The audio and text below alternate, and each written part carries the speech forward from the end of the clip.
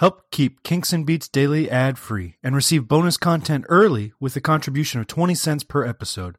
Visit herohabit.com/shop for more information.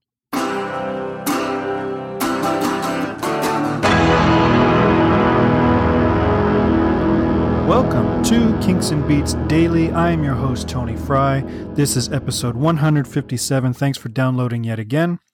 If you're new to the show, we have 156 other episodes for you to work your way through. You can go to herohabit.com and search for each episode by album and artist to see what we've covered so far. And if you're a longtime listener, thanks for sticking with us. Today we're talking about Getting Closer by Paul McCartney, specifically by Wings. And I thought, before I did my research for this, that this was going to be an obscure track to discuss. And I was actually surprised that it was kind of a hit back in the day.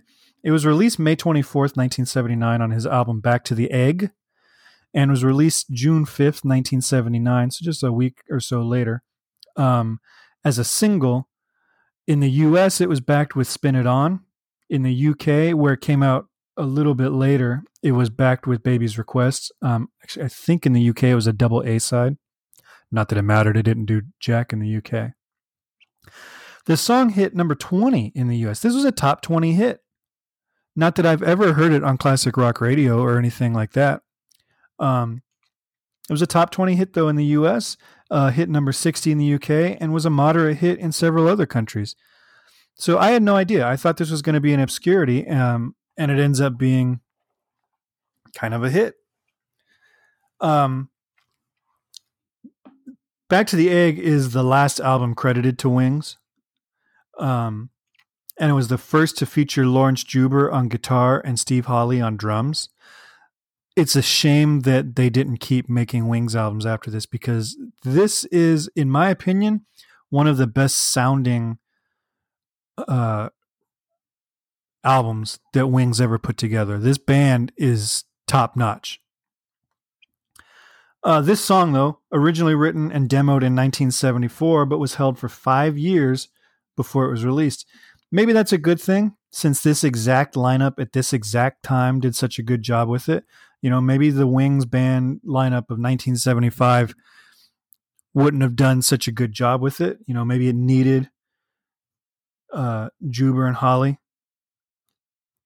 But it is hard to see the parade of weaker songs that McCartney released during those 5 years while he was sitting on this rocker.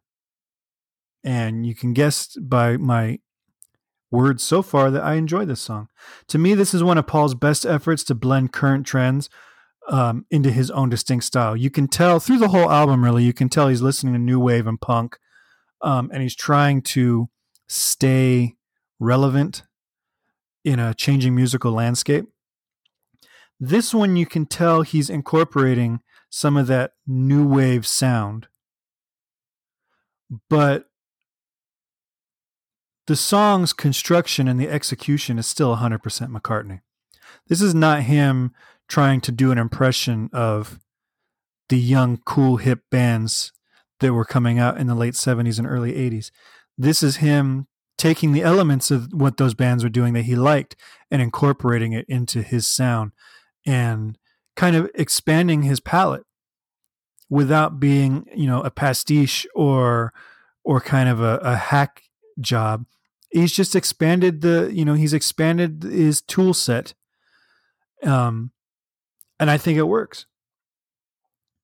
This is the second song on the album, but really it's the first one, because the opening, which is called Reception, is 1 minute and 8 seconds long, and it's mostly a sound collage over a really funky groove. So it's kind of got this instrumental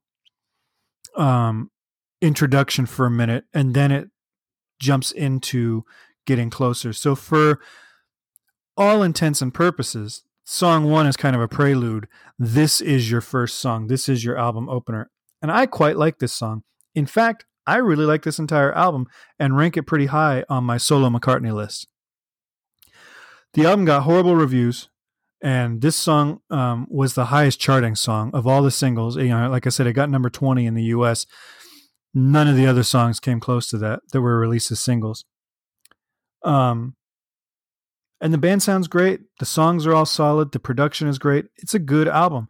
And as I've said before, um, with other albums by the Kinks, the Beatles, the solo members, I'm listening to it in a bubble after the fact. I'm not hearing it in the context of the times. I'm hearing it, I'm not hearing this next to Elvis Costello's first one or two albums.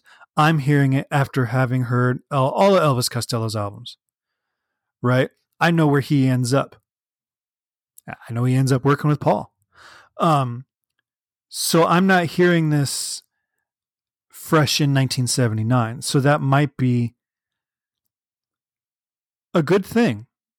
The reviewers that were reviewing this in 1979 were hearing it next to whatever was on the radio in 1979.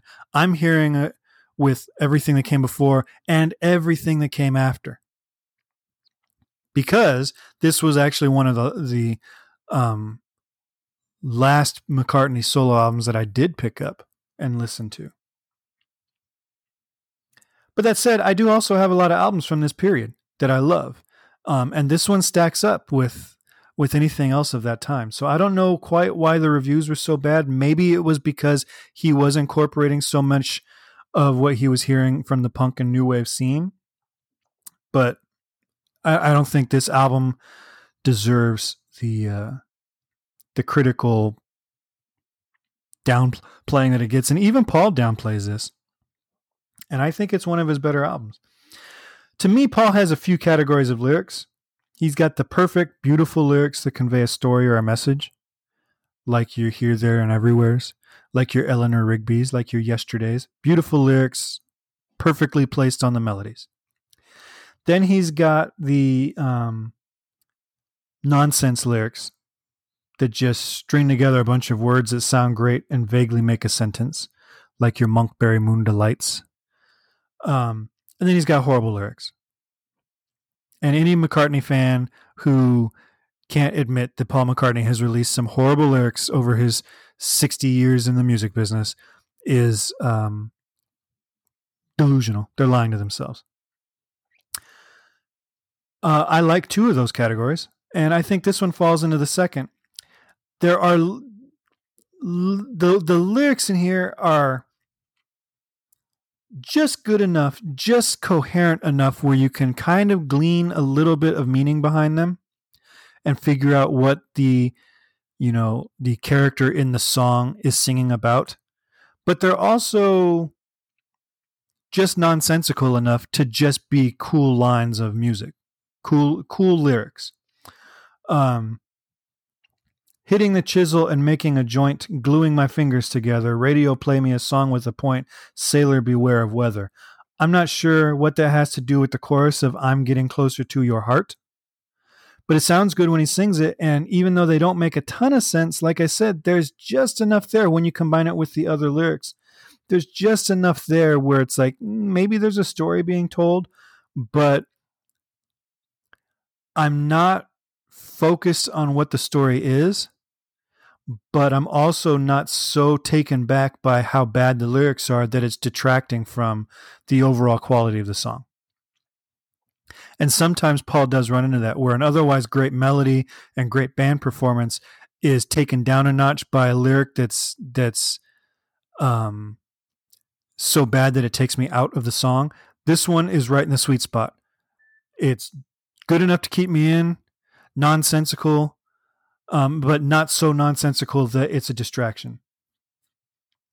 This track was performed live in concert several times, but the tour that supported this album was cut short because Paul got arrested for carrying weed in Tokyo and served 9 years in jail, and then that killed the rest of the tour. And then they didn't end up coming to America with it. I don't know that this has ever been done in America. I don't know that he could sing it now. But if he's still got the chops to do this one live, this would be a good live song. And as an unofficial album opener, I think this song works great and sets off what I consider to be one of Paul's best LP A-sides. The A-side of Back to the Egg is so strong. I know everyone will point to Band on the Run or Tug of War or Venus and Mars as his best solo output, but honestly, I go back to this album and Ram more than I go back to almost any of the other ones that are credited as his greatest. And Ram and this one both were critical flops. They both sold. They sold fine. This one is considered a commercial flop because it just single wise just barely cracked the top 20, and it didn't sell as well as preceding albums, but it still sold. It still went platinum, I think, in America. But I think retroactively, Ram has gotten the credit it deserves for being a great album. And I'd like to see Back to the Egg get that same credit. There's some good music on this album. And this song, as the opening of that album, I think sets off a great pace for a really great album. And sound-wise, sonically, maybe Wings is best sonically. Like, it's, supposedly rushed and he wanted to have a fresh live rock and roll feel, but it's also one of the most polished albums they've got in terms of just sound quality and production. So I encourage you, if you haven't heard this song in a while or you haven't heard it at all, to give it a listen, and then go listen to Back to the Egg from top to bottom and tell me what you think. Is this the horrible Paul McCartney album that the reviewers have called it, or do you lean more towards my side of thinking that it's actually a pretty strong album that deserves a little bit more credit? Let me know what you think by giving me a call at 925-494-1739, emailing me at kinksandbeats@herohabit.com, or joining our Facebook group, facebook.com/groups/kinksandbeats, where we're having conversations with other listeners of this podcast and fans of these two bands and their members. So I'd love to hear what your thoughts are on Getting Closer and Back to the Egg, the album. All right. I will talk to you guys soon. Thanks for downloading. Make sure to swing by iTunes, 5-star rating and review, and keep subscribing. Thanks for listening. Take care.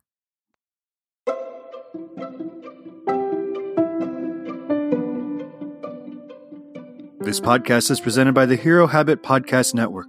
Swing by HeroHabit.com today to comment on this episode and poke around our growing database of sports and pop culture news, reviews, and collectibles. HeroHabit.com.